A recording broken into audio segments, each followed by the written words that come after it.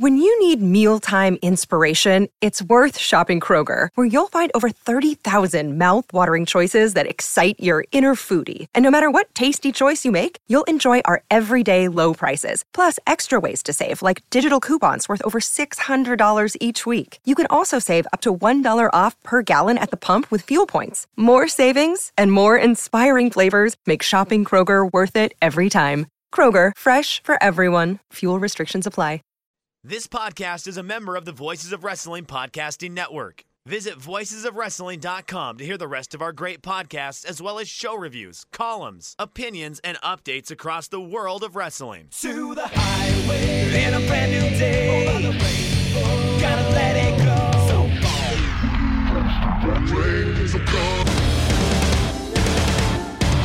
Fast to finger down. Stars tonight together. Here everyone is singing.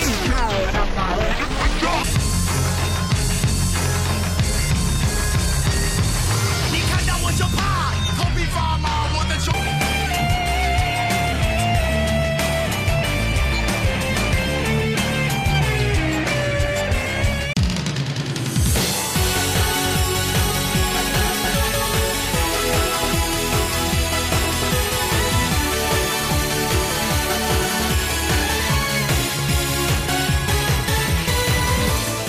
Welcome back to Open the Voice Gate for September 20th, 2022. We are members of the Voices of Wrestling Podcast Network. You can find our show on the Voices of Wrestling Podcast Network feed or our own dedicated podcast feed on all podcast platforms and applications. And while you're at it, we would greatly appreciate a rating and review on Apple Podcasts, Google Podcasts, Spotify, wherever you find your podcasts. You could follow us on Twitter at OpenVoiceGate. If you'd like to donate to the show, click the link in the show notes. It'll take you to our redcircle.com landing site. You click the red box that says sponsor this podcast, and you can set up a one-time or reoccurring donation. No obligation whatsoever, but we would like to thank all of our previous donors. I am one of your hosts. It is your old pal, Iron Mike Spears. I'm solo this week. Case Lowe is on assignment. And let's just get into it. This week on the program, I'm going to talk all about Dangerous Gate 2022, which happened yesterday, the 19th of September, from Ota City Gymnasium. And just off the top, just big picture thoughts. I was really impressed with this show. You could get my written thoughts up at voicesofwrestling.com. I took care of the written review for it this week. It was something that I don't know necessarily if I think it was that much better than last year's Dangerous Gate show, but it did feel like, in a lot of ways, at least for me personally, that the company was really getting stuff together. And it does feel like that the focus and this overwhelming focus towards the future, towards the young generation of wrestlers was on full display in Ota City on Monday. I mean, let's just look at it this way. You have two literal rookies as of the time of the show semi-main eventing a Big Five show after, Mochizuki Jr. was 2 months in and semi-main eventing Kobe World and did not look a step out of step. And you can go up and down the show. I mean, Yuki Yoshioka is still under 30 and now is further cemented as the Open the Dream Gate champion. And I just came away with it from the show. I don't think it hit the absolute peaks of Kobe World Weekend, but if I were to take a Dragon Gate Big Five show, like top to bottom, I think I'd take Dangerous Gate over the ones they've had so far this year. I mean, it's something that I really think this year, and since the end of the three-way unit war in 2020, it's taken a while for them to kind of get the next full focus, I want to say. I mean, think about it in respects of most of last spring was just doing stuff until Masato Yoshino retired while RED and Masquerade were having the feud of the year in the promotion. And it just was not necessarily like focus in a certain direction, maybe. but I feel like that really was the case here. And especially Yuki Yoshioka coming out of Dangerous Gate, especially considering the kind of match he had, is it's going to be an interesting Dreamgate run for him, and especially with this direction that Yoshioka has talked about a lot. He wants to be the person responsible of filling up buildings. He wants to be the person at the charge as champion. It was something that he brought up even in the lead up to him winning the title at Kobe World against Kai about needing like a valiant champion. So business-wise, attendance was 1790, which I think is kind of remarkable. I know last week on the show, Case was higher than I was on attendance.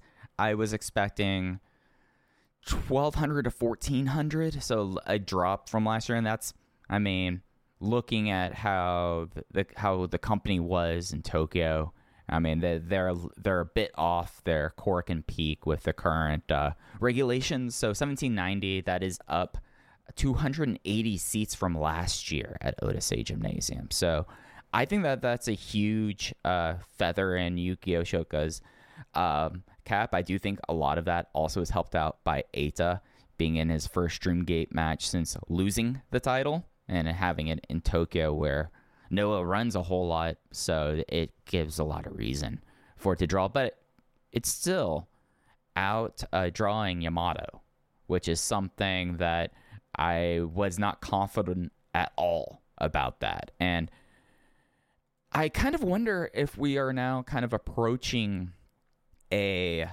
point where I know that we've talked before on the show and through our coverage about how Dragon Gate cycles through fans, and it's something that fans discover the promotion, they find their people, they are incredibly devoted to their guy, and maybe we are really seeing a point where a generation change is happening, especially considering Yuki Yoshioka just outsold Yamato, the ace of the company, in the same building as champion.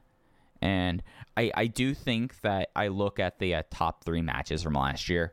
I mean, you had Diamante versus Shun Skywalker in a shortened referee stoppage match because Shun was tweaked his knee in the lead up there. You had Susumu Yokosuka and the then King Shimizu defeating Strong Machine J and Strong Machine K for the Twin Gates in your semi-main event. And then you also had Yamato and Kota Minoura. So it's something that this was a stronger card, and it drew with that as well. And it's something that, going back to the idea of these generation shifts, I just think about looking into the crowd, especially on these live full production shows like Dangerous Gate is.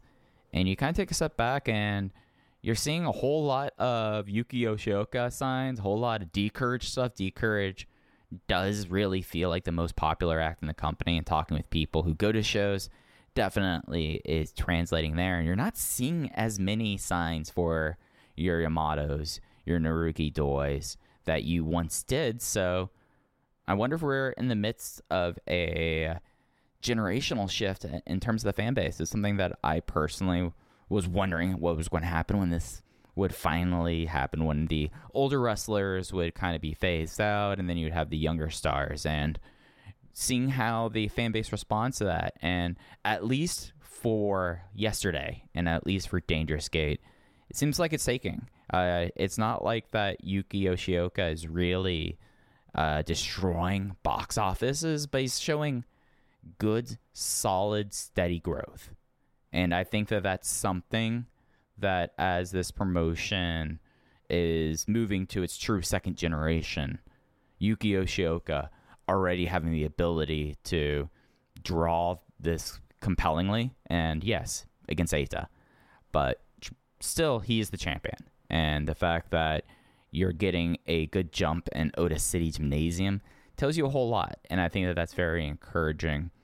Just to put that attendance number into a context for everyone else, this 1790 is the highest non-Bushi Road attendance in this building since COVID regulations first truly hit in March of 2020. So it's interesting. It's something that after the really disappointing Kobe World Weekend numbers. The fact that Dragon Gate went into a place that out of their big 5 shows, Dangerous Gate is treated like a deal, but it's something that when I think about Dragon Gate shows and big shows, it's towards the back of the big 5. I mean, I would probably put each of Kobe World, Dead or Alive, Gate of Destiny, and Final Gate ahead of it, and they're doing well in a place that is not always their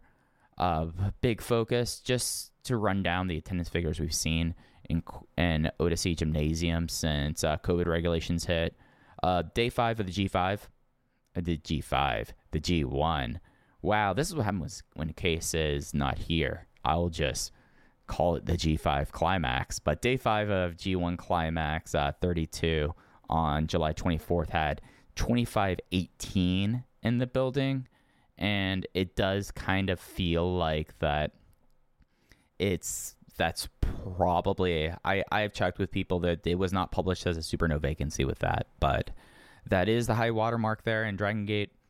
1790 up 280 from last year, up massively from 2020, but 2020 had a lot more severe restrictions. Of course, Dragon Gate did this with the clap crowd rule, so that there was no 50% attendance cap like DDT and the Cyber Fight promotions had earlier this month or earlier this summer in the promotion.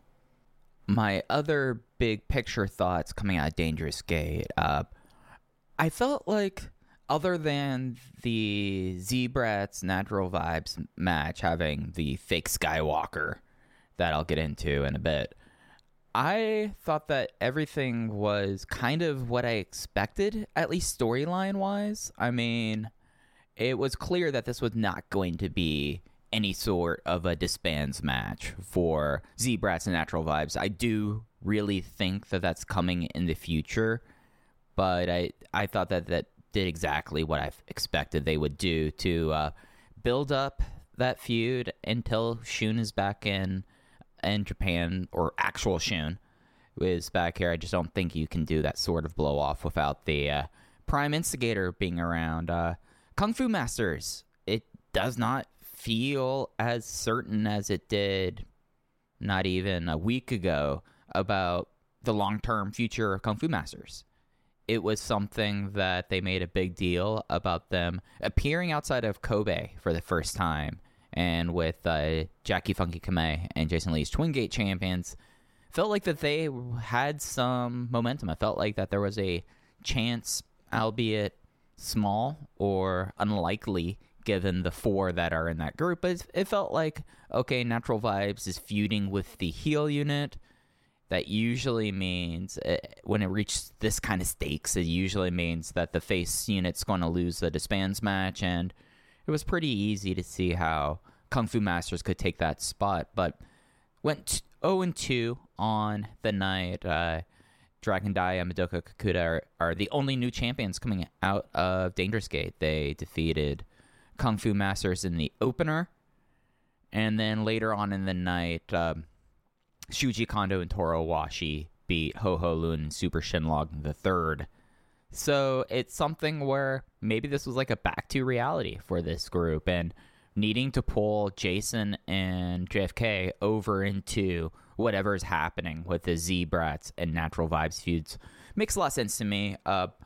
The result of the Triangle Gate with M3K retaining, and we finally coming and getting some peace, breaking some bread, the Mochizuki and Ahashi family.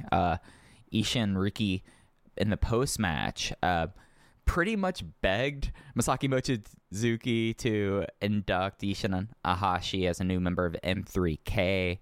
Mochi wasn't super into it because of how much of a blood feud it was between the sons, but willing to give it a shot, give it a trial run, and you know, now that the first year of Ishin and Ahashi's career is over and they've told this excellent story, I think that's really cool that that's the possible direction.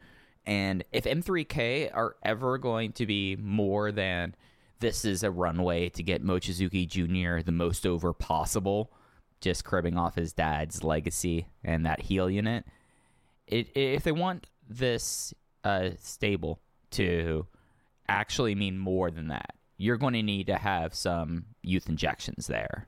And it's something that if you really look at how M3K is when Masaki Mochizuki is around and when it isn't, they kind of need that. Because there's Kanda and Susumu, for as great as they are, when you have them and Junior as your M3K representation, it just doesn't feel very good, I guess. It just doesn't feel as, like, comfortable as one would hope. However, now that there is, at least on a trial run, Ishin Nahashi teaming with them, I mean, I think that could be really cool. I think that whatever storyline they want to follow up with the conclusion of Ishin Year 1, I think that there's going to be ways that Mochizuki Jr. and Ishin Nahashi are going to be linked throughout their tenures in this promotion. So having the big feud and then teaming up is what they really like doing, and it'll be cool to see, at least starting in Kobe on Friday, how that is going with them. Support for Open the Voice Gate this week comes to us from HelloFresh. With HelloFresh, you get farm-fresh, pre-portioned ingredients and seasonal recipes delivered right to your doorstep.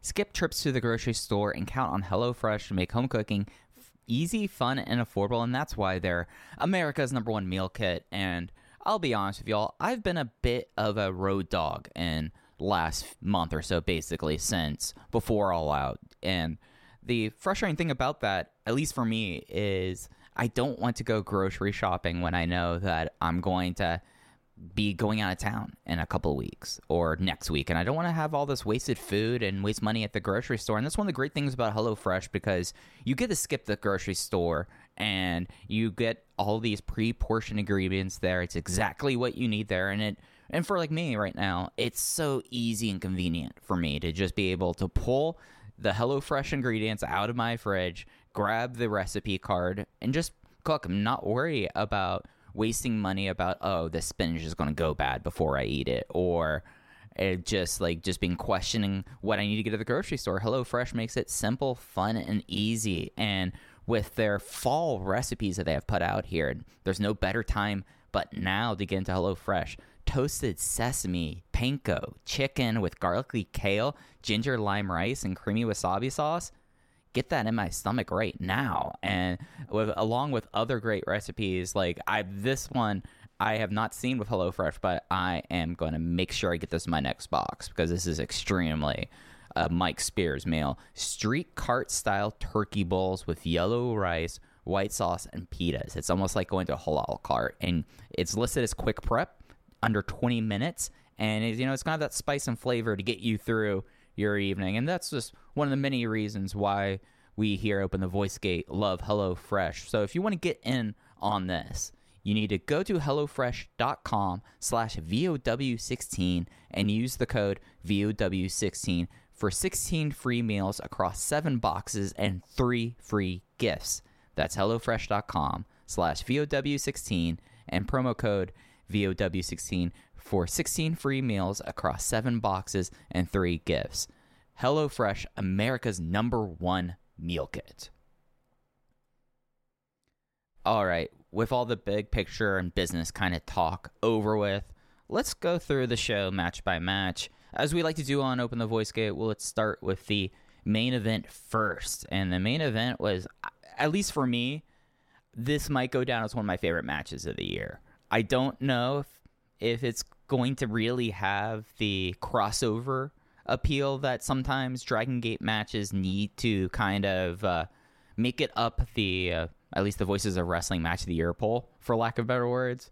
But this was, I think, one of my favorite matches, one of my favorite Dragon Gate matches that they had since last year's Shun Skywalker versus KZ1. But it was Yuki Yoshioka being successful in his second defense of the Open the Dream Gate champion, defeating Eita with a frog splash in just under 25 minutes. And the thing that really got me about this match is just that it's so fascinating that in the lead up to this, Eita has had Yoshioka's number, even getting him to submit to the numero uno in Korakuen earlier this month. And then he proceeds to take 19 out of the 24 minutes of this match. it was fascinating because Eita just utterly dominated Yoshioka, and it was kind of old school feeling in a way that Eita, maybe this isn't a one-to-one comparison, but Eita kind of felt like your traveling territorial champion, your world champion, your Ric Flairs, your Dusty Rhodes, Terry Funks, whoever else you want to add there.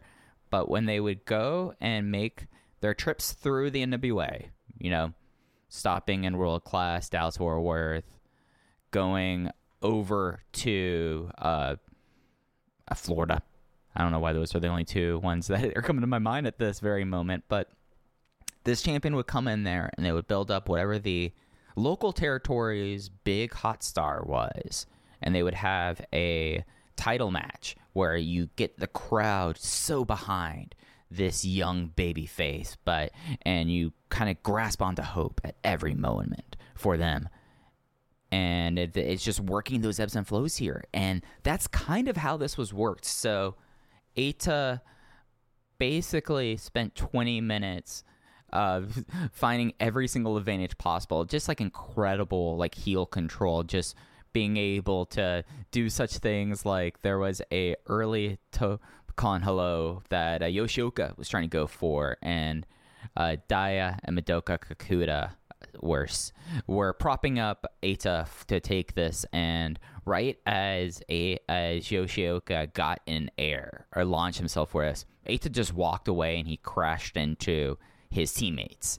And it's a little thing, and maybe it hurts believability in some facets of people, but I thought that was pretty fascinating, and I thought that it was really cleverly done, and especially considering that the Dragon Gate Dream Gate matches is not as much as it has in the past, but it still has a reputation from the Shima era of being these just epic matches where it would go 35 minutes. There would be 10 minutes of ring work just starting off that would never go anywhere.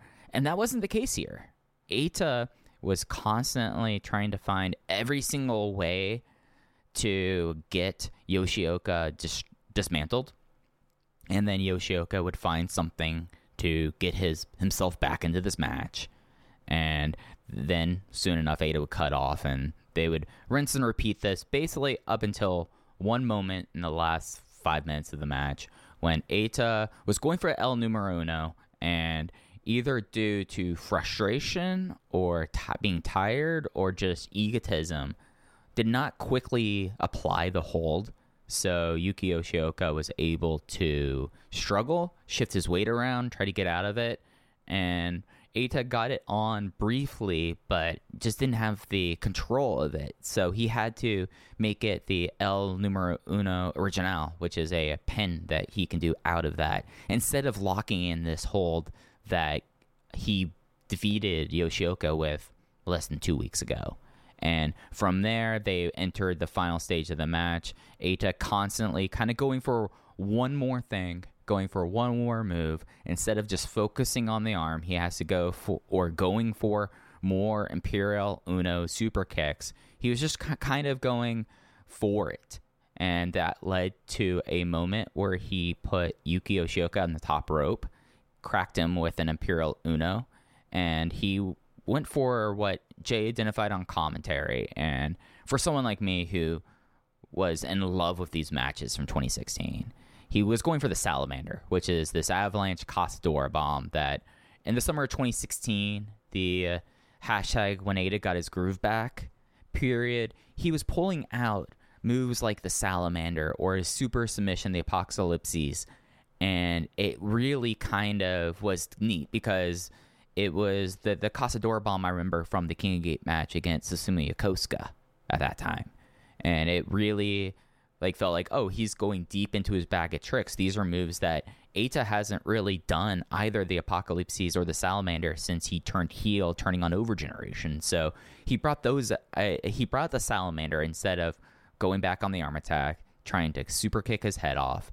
And when he did that, that let Yoshioka fight out and do one of the damnedest super darkness busters I've ever seen in my life, and into the closing stretch of with the frog splashes, getting the pin after his second successful one. I went 4.5 stars on this. I just was enchanted in a way by this match. It's something that still has all the Dragon System accoutrement. It has the things you expect. The referee is not necessarily the smartest thing, and as long as you distract them with logic, then Nakagawa will be too consumed with turnbuckle pads so you could cheat.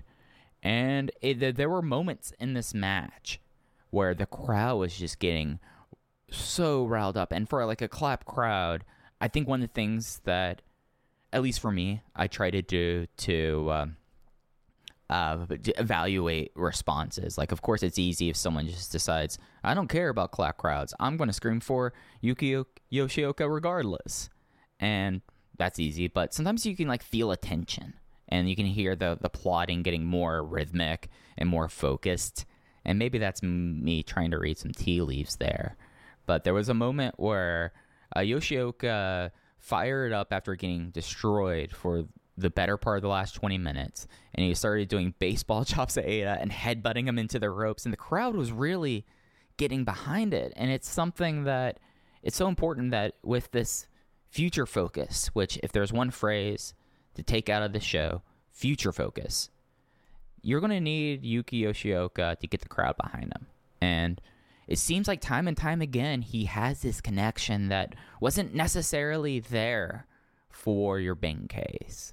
And with Shun Skywalker, he didn't really discover his charisma there. But there's something about Yuki Yoshioka, and it's something that's really helped him with that. So 4.5 stars on that. I really adored this. This is one of the ones that I think will figure in the back half of my top 10 list, but I'm going to try to find a way to make this into my top 5. I just thought that this was really, really cool and just a fascinating way of kind of teleporting a match. Like, I remember one of the VOW Secret Santas. I was gifted Koko B. Ware facing Ric Flair for the NWA World's Heavyweight Championship in Memphis. And this was a very young Koko B. Ware. It was like 83, maybe. And it was, the whole entire match was Flair just getting the crowd riled up, getting behind Koko B. Ware, and then cutting him off and give him just the glimpse so they could think that their local guy can make them proud the next time. And in a way, the local guy did succeed in that. So the post-match of the main event, Yoshioka cut a promo about how much he really enjoyed this match and had this was the kind of Dreamgate matches he wanted to have, and that he wanted to he wanted to do this again. He wanted to face Eita again. And I'm going to talk a little bit more about this towards the end. Eita basically cut a face promo and basically said that he wanted to do this again. He would see him down the road and ask the crowd if they like this hot fighting, and he then bowed to all sides of the ring. Again, we'll talk about that at the end of the episode, and left. And Yoshioka then stated that he's decided what kind of path he wants to take with his Dreamgate run. And he thinks it's important that as he views himself as this vanguard of Dragon Gate in the future, that he wants to take it down former Dreamgate champions. And he did not announce his next opponent. I think that there's a lot of Dreamgate champions that could be interesting, especially given the fact that we are not too far away from Gate of Destiny. I believe Gate of Destiny is... I need to pull up that on the schedule. I'll do that real quick, but Gate of Destiny is likely the next big title match. So there's a lot of options there with it. Masaki Mochizuki is someone that if they kind of figure out a way with the Triangle Gate, that I think that he's had phenomenal matches in that building. Benkei Case has been big on Benkei getting this huge long-term push, and he's had a lot of history as well. And the Osaka, Edion Arena Osaka, he saw that as well. So no announcement there. Then they did the big farewell with him and Dragon Dia, Madoka Kakuta, who's still technically not a full member of D-Courage, celebrating with their title belts. And listen to the tapes from last week. I was conflicted with the Twin Gate match because I could really see how they wanted to have the image that we got at the end of the night of Yuki Yoshioka, Dragon Dia, Madoka Kakuta all just swaddled in gold and closing the show. So that was about what I expected, and I'll be interested to see what happens with the next challenger. I mean, if they're going to beat Osaka, there's one true boss of Osaka, and he is a former Open the Dream Gate champion. And that's right. I'm saying that you're going to go to Edion Arena Osaka, you better get Magnitude Kishiwada in the main event. I mean, it's been like 16 years since he was Dreamgate champion, but he was Dreamgate champion nonetheless. So Gate of Destiny is in November 6th, not in October. So they have time to build that up. That they have an across Fukuoka double shot in there. They have a double header in Kobe Sambo Hall. There's a lot of TV that's coming up in October with Korakuen coming up on the 6th. So maybe we might get a lot of Magnitude Kishiwada, or probably we won't. But a boy can hope, can't he? The semi-main event of Dangerous Gate 2022 was for the Open the Triangle Gate Championship, as M3K were successful in their second defense with Masaki Mochizuki pinning Ishin Hashi after an illusion kick in the Saikyo high kick. And the other members in this match, of course, M3K, the champion team, Masaki Mochizuki, Susumu Mochizuki, and Mochizuki Jr., and the Ihashi family consisted of Ishin Hashi, Ishin Riki, and Don Fuji. Our big fear about Don Fuji doing this match as a comedy character in drag did not happen. I was pretty trusting in that as soon as they were promoting him as Don Fuji, and all the lead up that wouldn't be the case, that we would get hot fighting Don Fuji.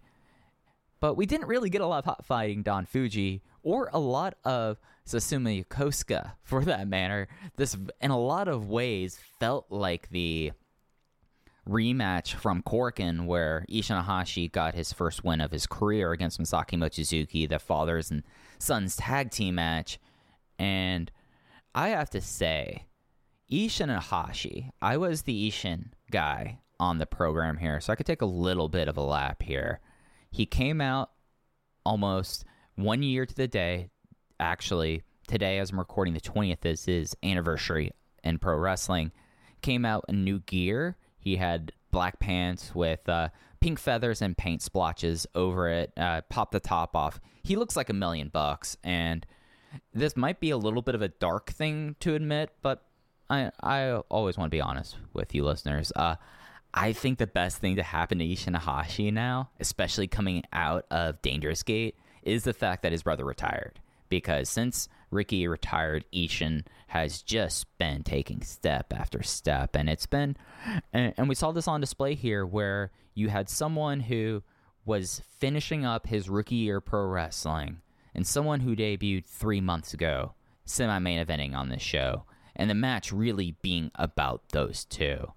We've talked a lot about how Mochizuki Jr. might not have the in-ring ability of your Takuma Fujiwara's, but he might be the most composed 20-year-old in pro wrestling today, if not the world, because you would not think that Mochizuki Jr. is a 3-month rookie.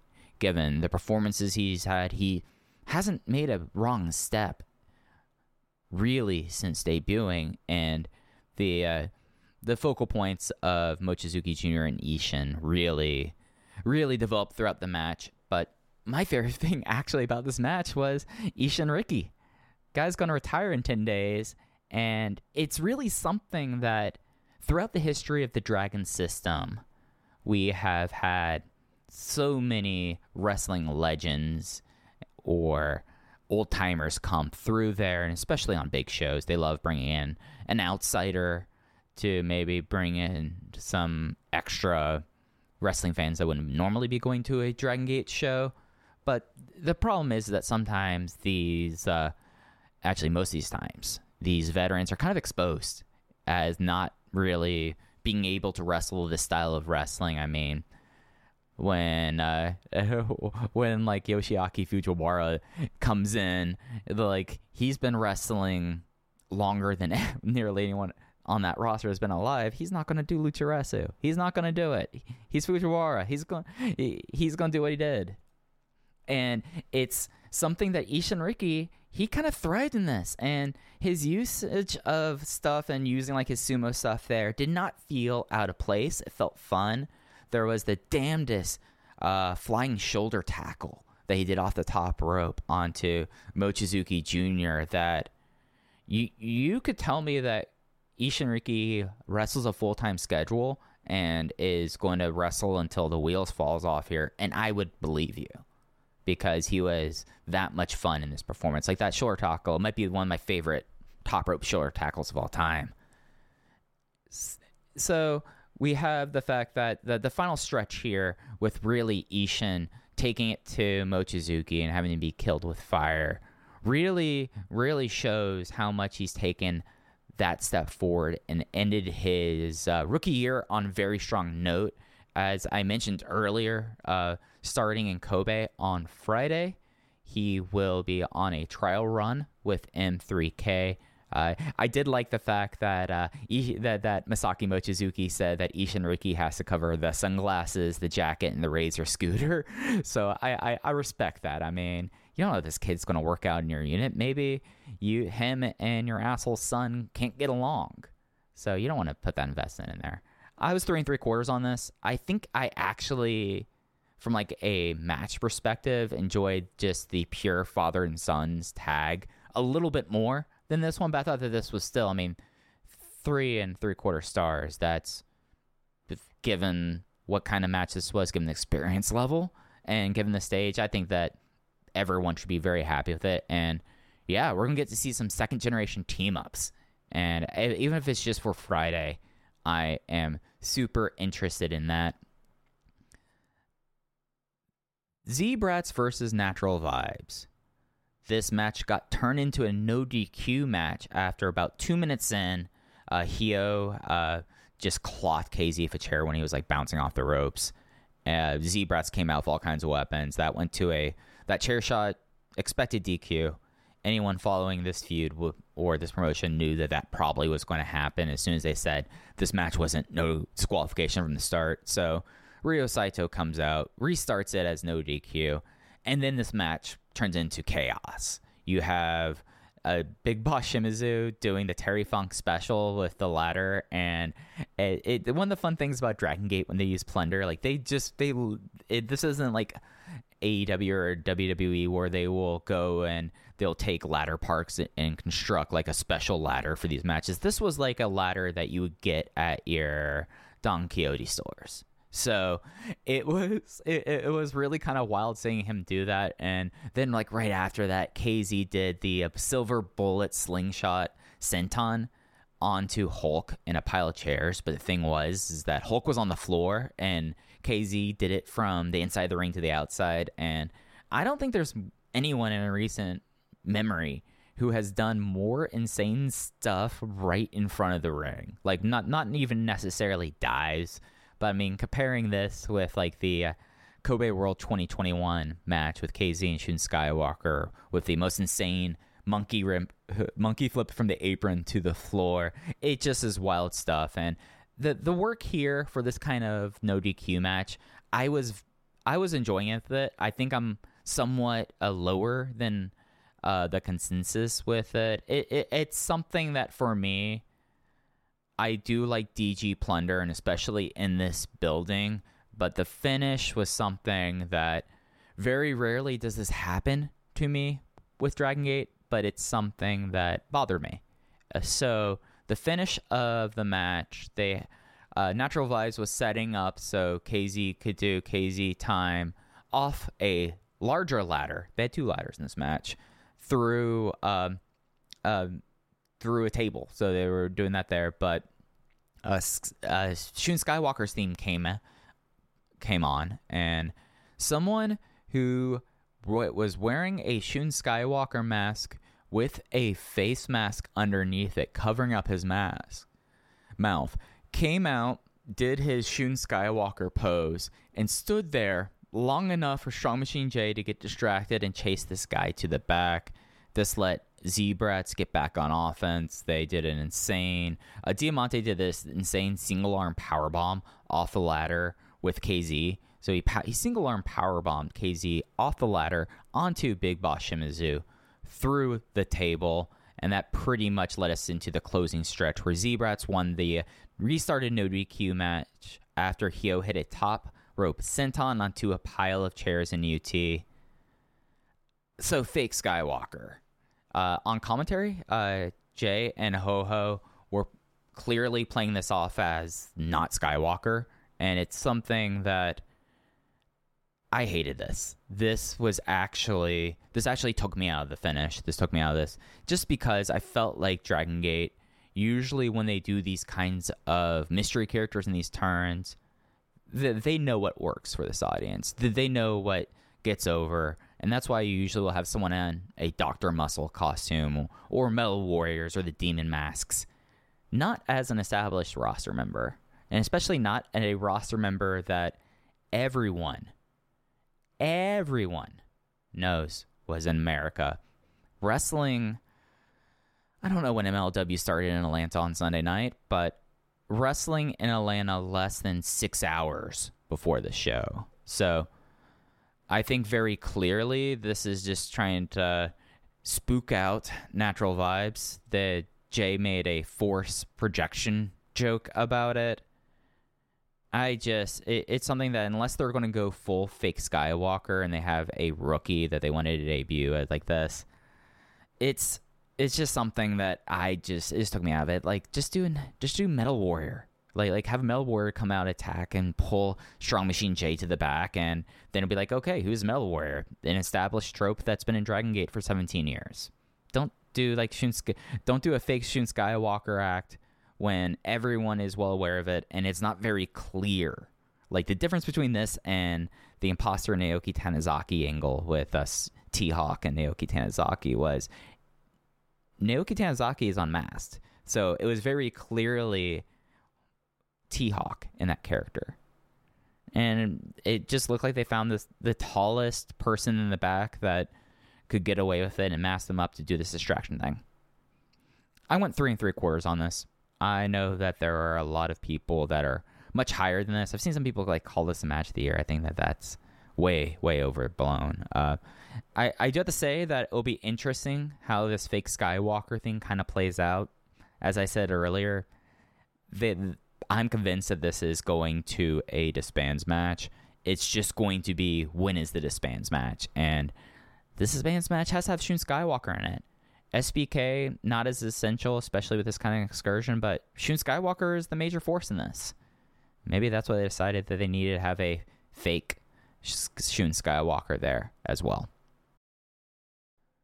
The latest in high-end versus gold class happened at Dangerous Gate right before that no DQ match, as gold class Naruki Doi, Benkei, and Kota Minoura with Minorita defeated high-end, the remaining high-end members Yamato, Dragon Kid, and Kagatora, when Benkei scored his first pin as a member of gold class with a powerbomb on Dragon Kid. This was my second favorite match of the night behind the Dreamgate main event, and it's something where I wrote a lot about this in the review, but Benkei's battle rap character revitalizing his career in a fashion that was really kind of desperately needed has become one of my favorite characters in wrestling. It's something where I find it so kind of bizarre, compelling, goofy, funny, and he just seems like he's living in his own world where he's constantly in battle rap, and it's fantastic. And it's such a complete 180 from his Dreamgate run in 2019, which just didn't succeed for many reasons. And the central thing about it was the crowd didn't see him as the Dreamgate champion, and whenever Dreamgate champion kind of stuff happened, like closing shows, like writing columns for like Weekly Pro Wrestling and the Dragon Gate program, the fans outright made fun of it for a certain point, saying he sounded like a dumb jock. I remember one quote was that he wrote like a 12-year-old. And after that run, he became the most disappearing man on the roster, someone who has managed to become a Triangle Gate champion, and you forgot he was there. And a lot of that really kind of continued for the last 2 years. But since the Battle Rap character came about during King of Gate season, he's become one of the most compelling people in wrestling. And I've really enjoyed it. And this match ruled. I was 4 1/4 on it. The thing I really, really enjoyed about this was after these weeks of Minorita just making Yamato's life a living hell. I mean, even going back like into the spring, Minorita has really kind of teed off against High End. High End did whatever they could to mitigate and take this guy out. It didn't work until the finish, but it was something that we haven't seen with Gold Class or a babyface act try to do against Gold Class, being like, hey, this 4-man trio thing, we can't win. Like, the numbers game is at play, and Minorita is so fast, he's going to make us chase him around this building, and then whoever he gets chased disappears for minutes and comes back incredibly gassed. And I just thought that was like a really kind of fun thing to have in this match, and a match that, you know, we were in Otis City. Mr. Otis City was in this match, and he got to have face-offs with Yamato, which was nice considering how practically invisible Naruki Doi has been over the last, really, since he dropped the Dreamgate belt, if we want to be brutally honest about it. I mean, it's something that Jay was on the show talking about how Naruki Doi has not been as over now as he was 2 years ago. So it was nice to see that with him teaming and facing up against Yamato, and it's something where High End, it needs to be dealt with one way or another. I don't know what Gold Class really gets out of beating them in a disbands match. I kind of just want to see, I don't know, Yamato turn, and then Dragon Kid and Kagetora just go their separate ways with it. It's something where it's just that I don't think you can save this unit. I think that even with the rookies that are there, you can't just inject Ryu Fuda or Kaito Nagano into this unit and expect anything to come out of it. The most prominent rookie that was unaffiliated just went in 3K on a trial basis. So it feels like that this could be the conclusion for High End versus a Gold Class. I still think High End has so many issues there. It was just a lot of fun. I was 4 1/4 on this. Worth noting here, and again, I'll talk a little bit more about it at the end of the episode, Naruki Doi did the bow to the Four Corners as well as Eita here. Then we get into the undercard, and one of the undercard matches, Shuji Kondo and Toru Owashi, the former Agon Iso, beat Kung Fu Masters Ho Ho Lun and Super Shenlong III with Kondo's King Kong Lariat on Shenlong. I went 2 3/4 here. Because of how the show was set up, this felt like an opener match that ended up being match 4, which, if it was an opener, it would have been fine, but as a match 4, not really anything to call home about. On commentary, the Jay and Jason Lee at this point were riffing on not Yosuke Santa Maria, Super Shenlong III, doing Yosuke Santa Maria moves like the Sky Love and the Lovely Dive, and it's something that with Maria, they kept that character way past its sell-by date, at least in my opinion. Maria was still over with the fans. It's just like, what do you do with an Exotico character at a certain point? So transitioning back to Super Shenlong III, I think long-term probably doesn't change Yosuke's position on the card. It's known that the former Yosuke Santa Maria or current Yosuke Santa Maria is Super Shenlong III. I mean, right after the end of Akatsuki in 2012, Shenlong III got unmasked and wrestled for like a month as the longest name in professional wrestling, the former Super Shenlong III Yosuke Watanabe. So Jay and Jason played up the mystery for laughs, but that's something that if you're old in Dragon Gate, you're well aware of, and if you're new, it just is a nice little quirk. Match was all right. It's something where very hard for like part-timers Kondo and Owashi versus Ho-Ho and Shenalong to be anything excellent, but this was fun. This was fine. Before that was the touch football match of the evening. Takashi Yoshida, Punch Tominaga, Problem Dragon, Shachi Hokoboy defeated Ultimo Dragon, Genki Horiguchi, and Kenichiro Arai and Konamawa Ichikawa when Yoshida creamed Ichikawa with the Pineapple Bomber to win this.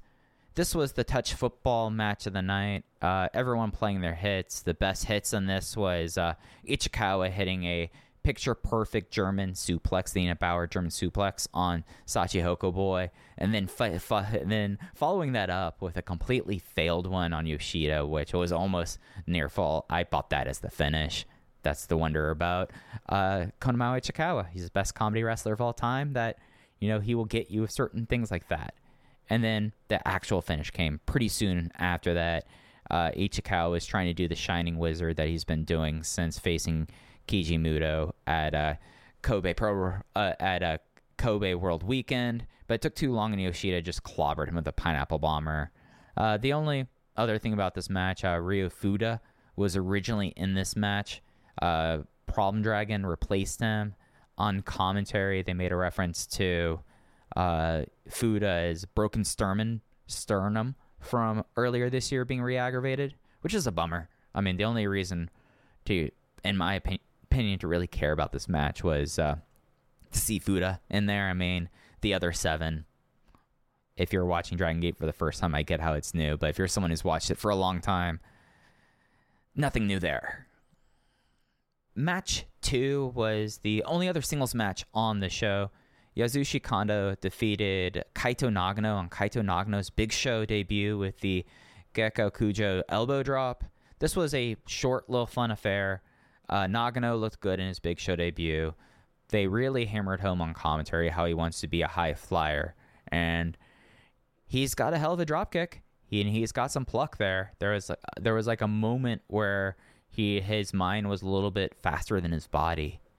But it was something. It was a solid Big Show debut for Nagano. It's something that his high flying and crowd connection is going to be the two things that'll bring him to the dance, especially as a high flyer. So seeing him do beautiful top rope missile drop kicks less than a month in his career, showing the precision you're going to see there. 3 1/4. Yasushi Kondo has been put in this position a lot over the last few years, and I thought that it was all pretty good. I really, really thought that this was a good kind of debut. And the opener for Dangerous Gate 2022 was for the Open the Twin Gate titles, as the Kung Fu Masters team of Jackie Funky Kamei and Jason Lee failed in their first defense with the against Dragon Dia Madoka Kakuta. Kakuta pinned Lee with a snap pile driver. Dia and Kakuta are now the 59th Open the Twin Gate champions, and that happened on the eve of Madoka Kakuta's 23rd birthday, so it's the 20th now, so happy birthday, old hip. And this was, I went 4 flat on it. With where it was positioned, and with the fact it was worked around Dragon Dia's knee. He hurt his knee and was off a couple shows in the lead up for it. Kind of limited this from being reaching the heights that it could. But 4 stars for the opener I thought was really solid. I mean, this was, as I talked about last week, was going to be about Kamei and Kakuta class of 2020 before Dia's knee came into question. But then it became doubly so with that.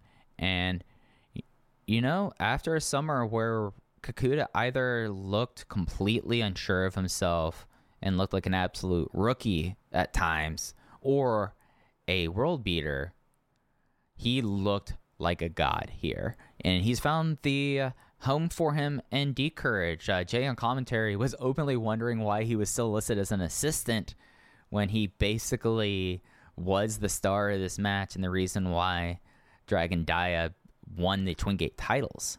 So it was really heartening to see that from Kakuta. Kung Fu Masters, it was something where I would have liked to see a longer run for them. I get with the gimmick being Kobe based, it could have been a little bit different. It'd be a little bit difficult to constantly say, oh, it's a new pop-up shop in Kyoto, or we are right now in Sendai, and we're up in Sendai with the Sendai Kung Fu Masters. It's something where you'd much rather have something end prematurely than to go on and die an ignoble death. So it's something that it's a bummer about that. Of course, being such a big Kamei guy, I really was hoping he would get a longer run after the Triangle Gate title run he had earlier this year was not very long and was immediately put under gold class. But yeah, Kamei and Kakuta were great in this. Daya, I don't know how injured his knee is. I haven't heard from anyone about that. But they were pretty protective with him on this, and they were very careful, but he didn't seem very limited. I mean, he was pulling off picture-perfect running shooting star presses, and one would guess that, I mean, Texas science classes, but I would guess that if you hurt your knee, you're probably not going to be able to get the spring for a shooting star press as much as you would want. So it doesn't seem like it's going to be a long-term thing, and it was a great closing stretch with basically Kamei went for the Project A and then was dispatched, and then Jason got murdered with the Hand of God Lariat, the D3, a move that hasn't been seen that often in Dragon Gate, and Kakuta's best ever snap pile driver. I take back what I said. Maybe he has just the right amount of cushion for that pile driver. Maybe his butt's not too big to cushion the fall there, because this looked awesome. And then they did the RVD delayed sell until Kakuta shoved him off him and pinned him, and he looked great. It was really heartening to see. Bummer about the Kung Fu Masters, and it was a fun start to the show. I really would have liked to. I wonder what that match could have been if there weren't the concerns about Daya's knee, but that's not the world we live in. And given the world, I mean, it's the third notebook match I have on this show. The only matches that I was below 3 stars on were the 2 completely nothing touch football 8-man tag and Aganiso versus Kung Fu Masters. It was a great show. I mean, 3.5 hours. Basically, if you power through it, 3 notebook matches and some really bold booking. I mean, I think it's pretty clear at this point that we could say that Dragon Gate is full on with their future focused. I mean, you just look up and down the card, and especially towards the top of it, it's not the names that we have seen for the last decade really stepping out. It's the rookies. It's the people under the age of 30. And if business is any indication, especially considering that Typhoon, Yoshioka's first promoted title match, I mean, when you look at the 3 former Big Six members, Hulk was the only one that was even close to Hulk was the only one on the top half of the card. So it really shows that we are in this new generation of Dragon Gate. The show has normal Dragon Gate Network stipulations will be up on the network until the 26th. The YouTube opener was the Twin Gate match, and worth going out of your way to see. A couple news and notes before we get out of here. So, as last week we talked a lot about DG and USA, the Deadlock Pro and MLW shows happened this weekend. I think the Deadlock show goes up on their VOD service probably by the end of this week. MLW, they're supposed to be starting a new season of Fusion, so I guess we'll start seeing the Dragon Gate appearances there when those happen. The big things notes here, and since MLW I think is even tweeting about it, Shun Skywalker is now the new MLW World Middleweight Champion, defeating Myron Reed in Atlanta on the 18th.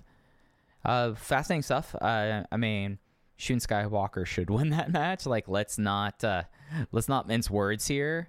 If you're listening to a Dragon Gate podcast, one would expect that Shun Skywalker would be able to beat your Myron Reeds. So he is now the NWA, not MWA, the MLW middleweight champion, and we'll see how they do that. I mean, when we first heard news about Shun Skywalker's vacation in America, we were given pretty set, firm start and stop dates, whereas others that was open-ended. So it'll be interesting to see how they handle that with him. And it's something that I think that for Dragon Gate and for the exposure, it's so important for them to have characters go out there and win title belts and do that. So it's something that is really cool, and I'm certain that Case and I, when this stuff starts airing on beIN Sports, YouTube, Tubi, Pluto, wherever they are,